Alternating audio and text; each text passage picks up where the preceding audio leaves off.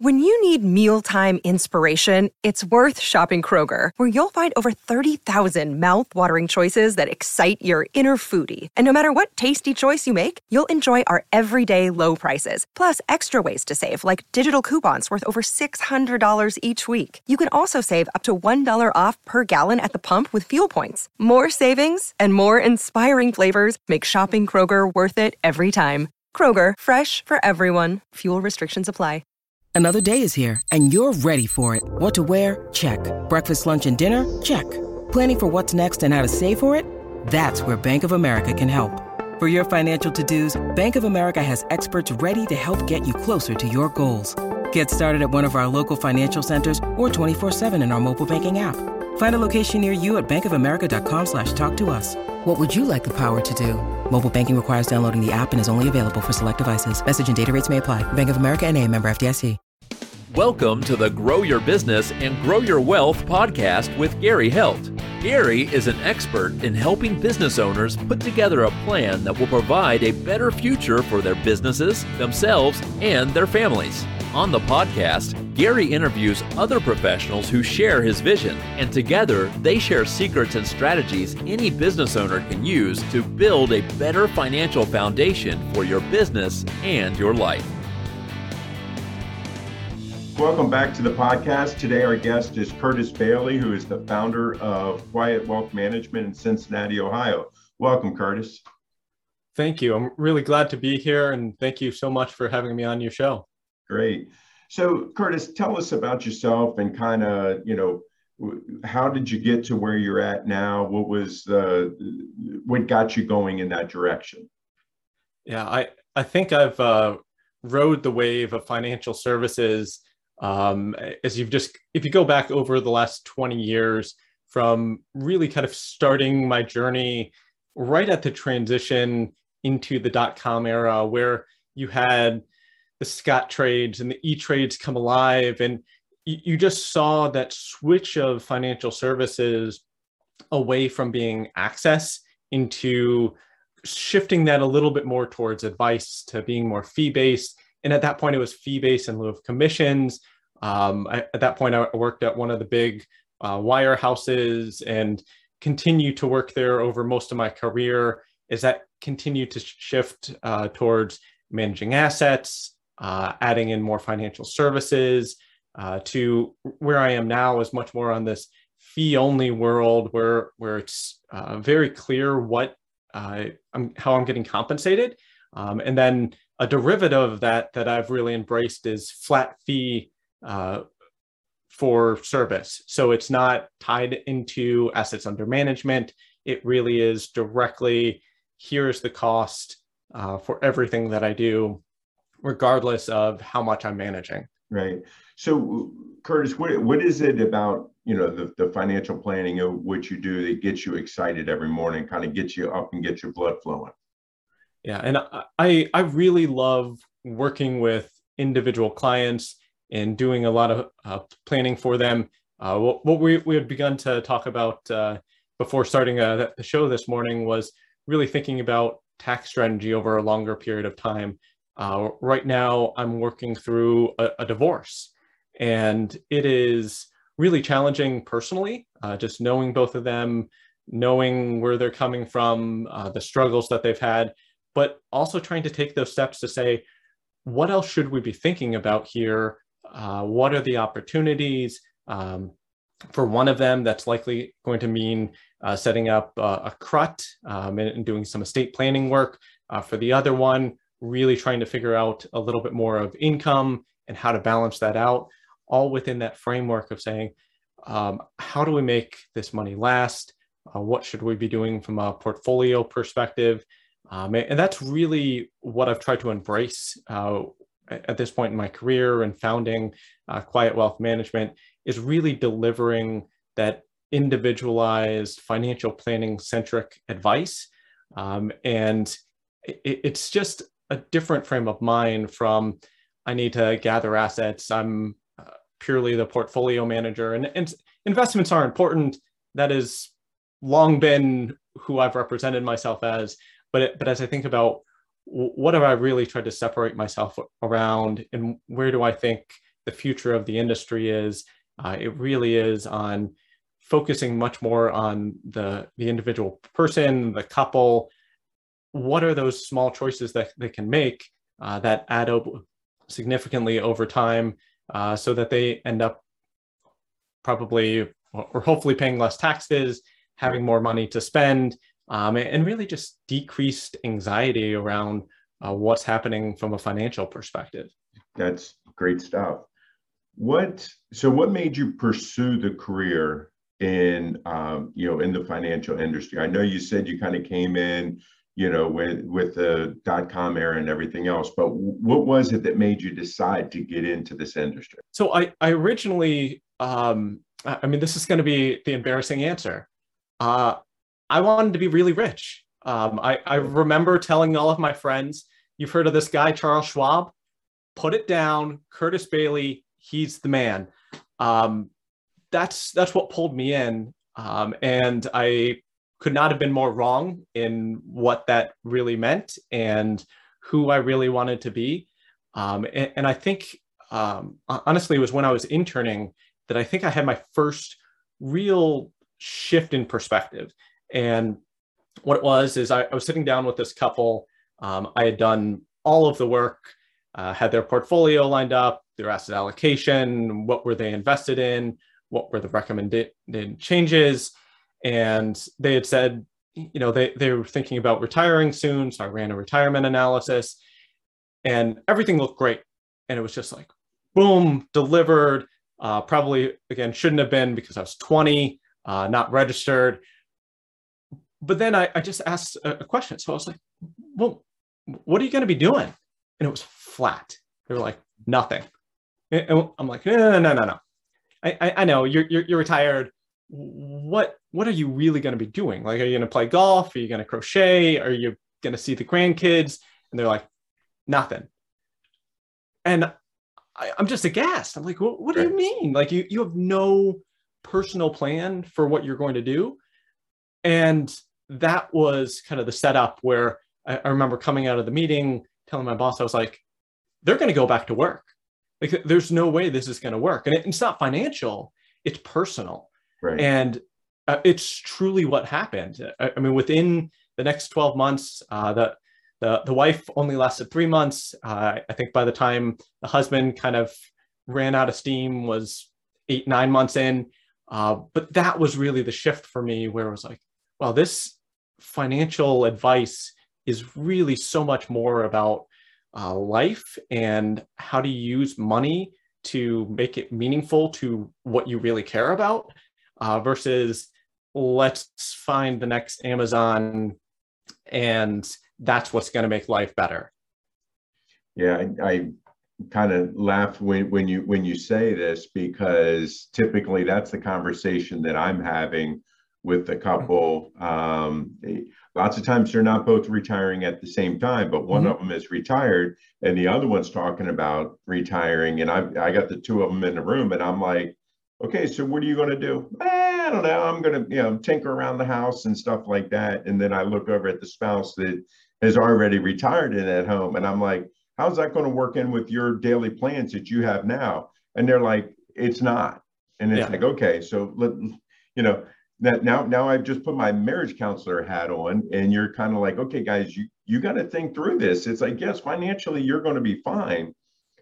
But if both of you guys are at home, there's going to be a lot of friction and stuff like that. And you really need to talk to, and they both said, nobody has asked us that question yet. Right. So I think that what you're doing and what you saw, especially at 20, is very insightful, because many people don't see that.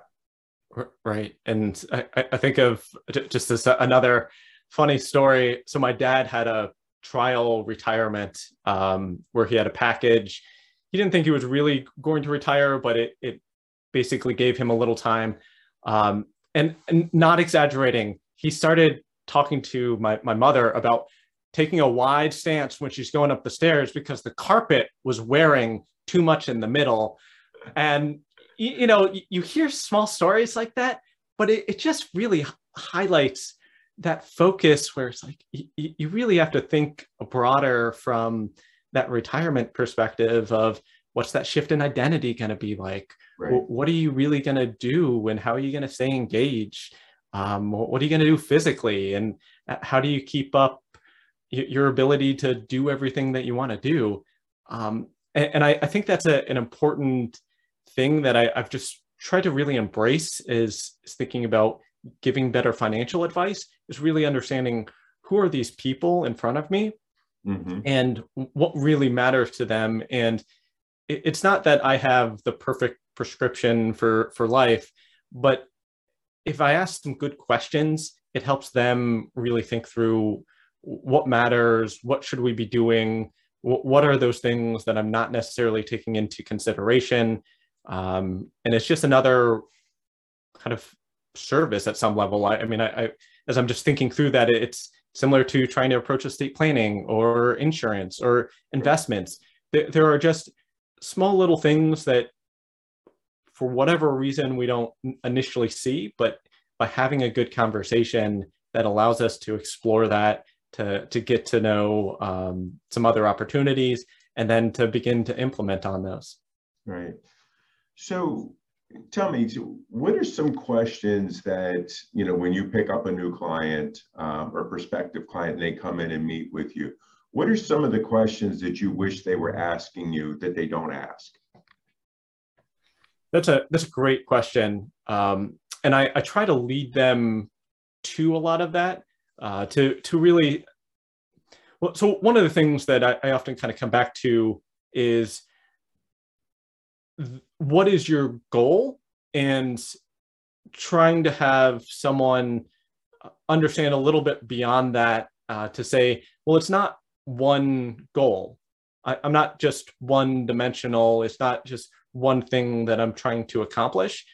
And I wish people would think a little bit less about here's the answer, and you're going to come meet with me and I'm going to tell you here's the 5 things you need to do, but really try to come in, I think, with a little bit more of that exploratory perspective to say, well, what are the other things that I should be considering? I mean, maybe that's really the question that I would come back to, is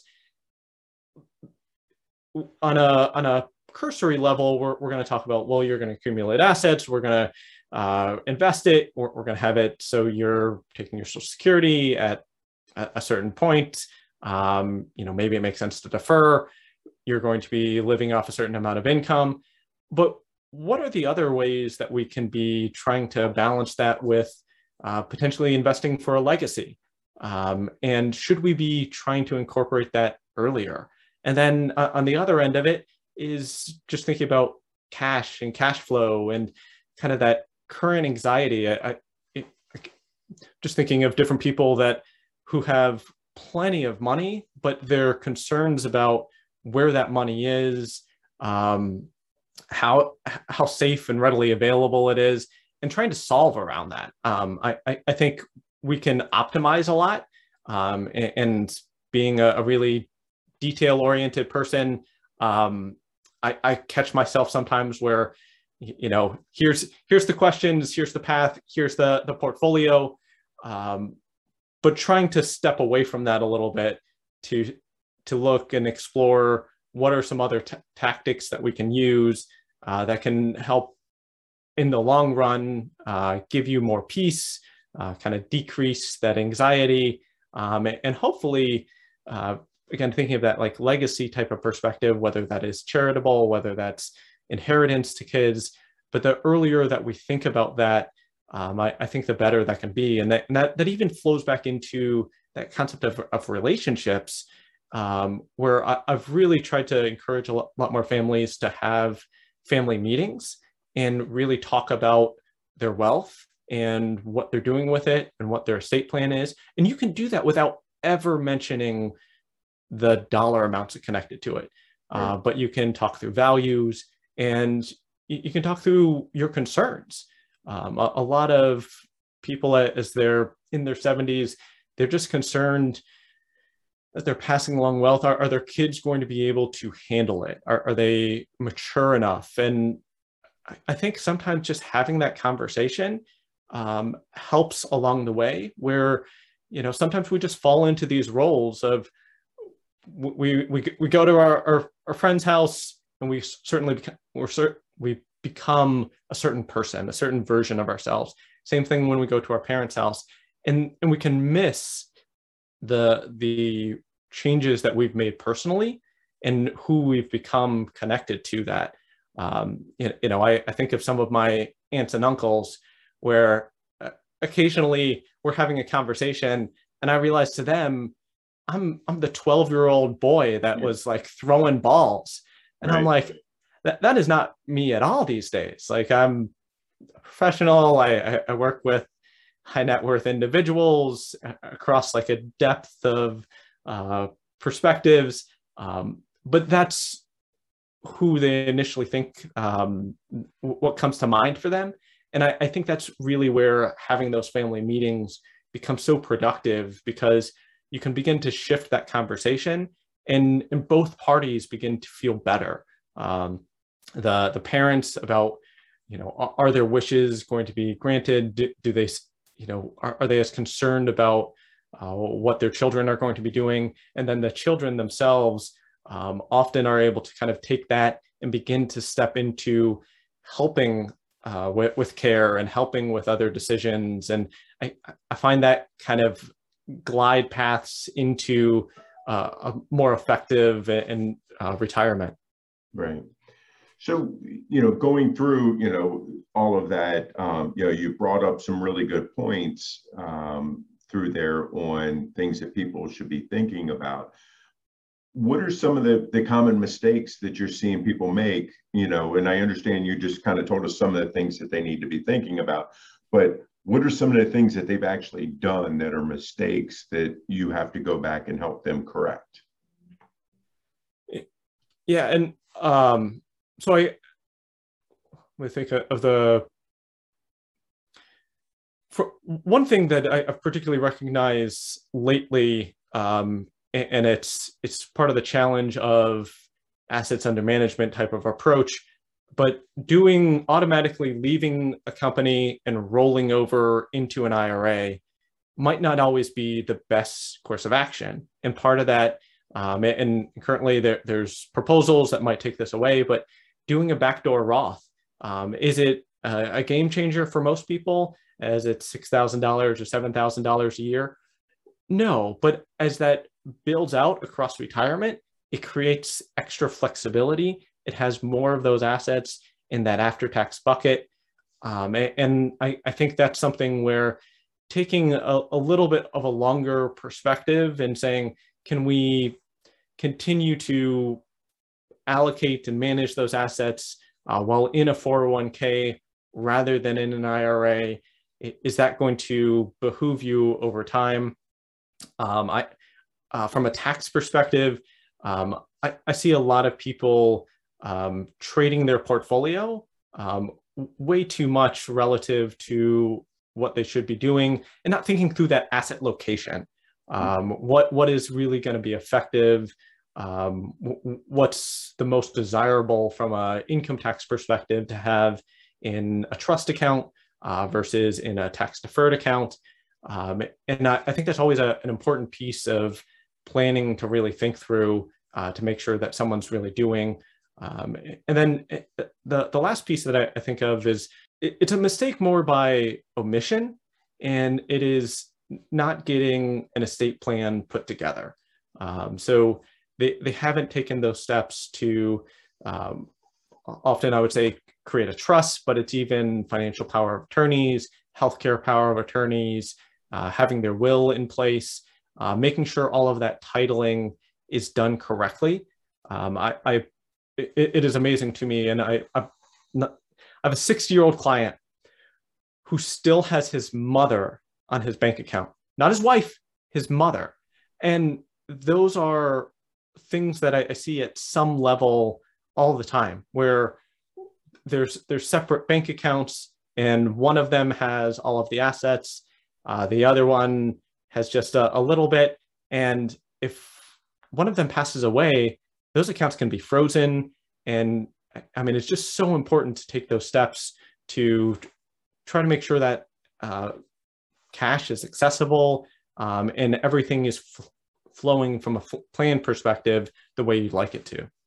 Yeah, I know. I definitely, to piggyback on what you just talked about, I've seen a lot of people that, they maybe had their parent as a beneficiary on their 401k or IRA or life insurance. The parent is now deceased and they never named a secondary beneficiary or updated their beneficiary. So when they've passed away, now suddenly it goes to the estate. And it's all taxable now as compared to being passed on to the beneficiaries that you want it to. And I think that that's a big mistake that people make. And, using a professional like you to make sure that this stuff is being done is something that I think is very important. What other things can you tell our listeners of why it's important to use a professional when it comes to investing their money? I mean, I know earlier you talked about, some of the reasons why you do what you do. But again, I know a lot of people are doing their own trading and things like that. I mean, how is being a professional like you helpful in those situations as compared to me just trying to do it all on my own? Yeah. And to use probably too big of a word here, but I think of efficacy as one of the important things. And maybe using like a Moneyball type of example where you can take a tactic of saying, we're going to swing for the fences, we're going to try to get the home run hitter. But is that really the point? And what are you truly trying to accomplish? And what I try to help people with, and this is where I think a professional can really help, is what's the whole point? Why are you investing money? Right. And for some people that they kind of do I want the best returns possible. I want, and it's like, okay, well, what does that do for you? What does that help you accomplish? That's where you begin to get to this point, which is, well, what you're typically trying to do, and this isn't always the case, but you're trying to at least keep up with inflation and probably surpass inflation. And that isn't the MSCI ACWI, that's not the Barclays aggregate, that's not the S&P 500. It is a completely different perspective of what you're trying to do, is you're trying to take your money and make sure that in the future, you are able to spend at least at the same rate, and ideally at a higher rate of return than that. And that takes a little bit more time to kind of think through. And when you're building a portfolio like that, you begin to say, well, we don't need to find the high flyers. What we can do is we can compound.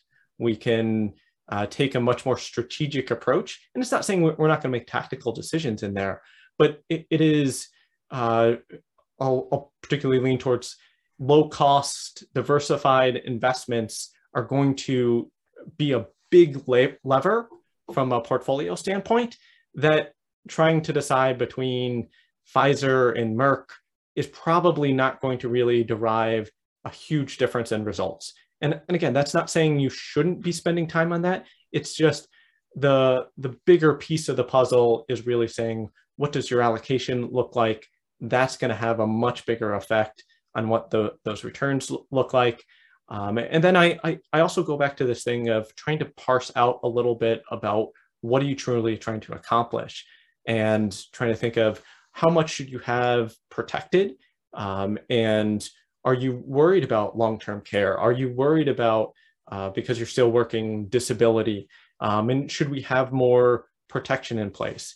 How much of an emphasis should we be putting purely on retire as soon as possible and just be as efficient with that portfolio, versus taking maybe some more calculated risk that could, even be crypto, as I think about kind of topic du jour, trying to take a calculated amount of your portfolio that can be invested so that you really have that chance to really increase your spending in the future, I think that takes a little bit more thought than just trying to say, well, I'm going to own 5% of Apple and 10% of Amazon. I think you can take a professional really help someone kind of think through that and build a portfolio that can hopefully get them closer to their goals in a way that probably is a little bit more boring. But I think the offset of that is it becomes much more effective. What is it that you know now that you wish you knew when you first started out? I'll really go back to that concept of what is the purpose of investing. And it really comes back to investing in money is all about underwriting a meaningful life. And I think that switch from kind of money being the focus and shifting that a little bit more towards time. So money is a way to buy time. And that's a different mindset than I had at the beginning. And I've really learned over time to take that much more seriously. And I talk a lot about time freedom with clients and trying to think through what are they going to do as they have that. And if they can, try to manufacture that as they're getting closer to retirement. And therefore, it begins to shift that perspective a little bit more of, well, what am I really doing? How am I going to spend my time? And they still often are on the cash. They're receiving payments from their company, but from a perspective of saying, can they work remotely a couple days a week? And obviously, this was pre-COVID when I was originally trying to talk to people about that. But I think it's helped a lot for a number of people that were talking about retiring this year or next year or the year after. COVID really manufactured and forced that insight into really looking at your time differently and saying, well, what does this really look like if I'm spending more time at home, if I'm working somewhere more remotely? And I think that's been a big perspective changer for me. And it's something that I try to help clients really see too, is that the value of their time and really try to use money to buy them more time. Right.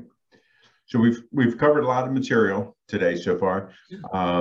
Tell me, what is it that I haven't asked you that you wish I had? So this is going to be really self-serving. I have a book coming out in December. Okay. It is called Quality Time Left. And that book really hits on a number of things that we talked about today, from relationships to engagement to health span.